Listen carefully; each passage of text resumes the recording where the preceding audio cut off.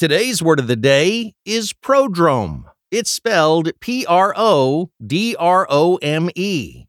Prodrome is a noun that refers to an early symptom indicating the onset of a disease or illness. The Latin prefix pro means before, while the Greek word dromos means running.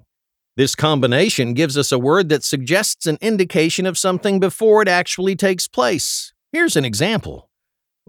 I was afraid that my sore throat was a prodrome of some kind of illness, but I soon realized it was just a symptom of screaming too loud at the TV every time our lousy football team played. Once again, prodrome is spelled Prodrome.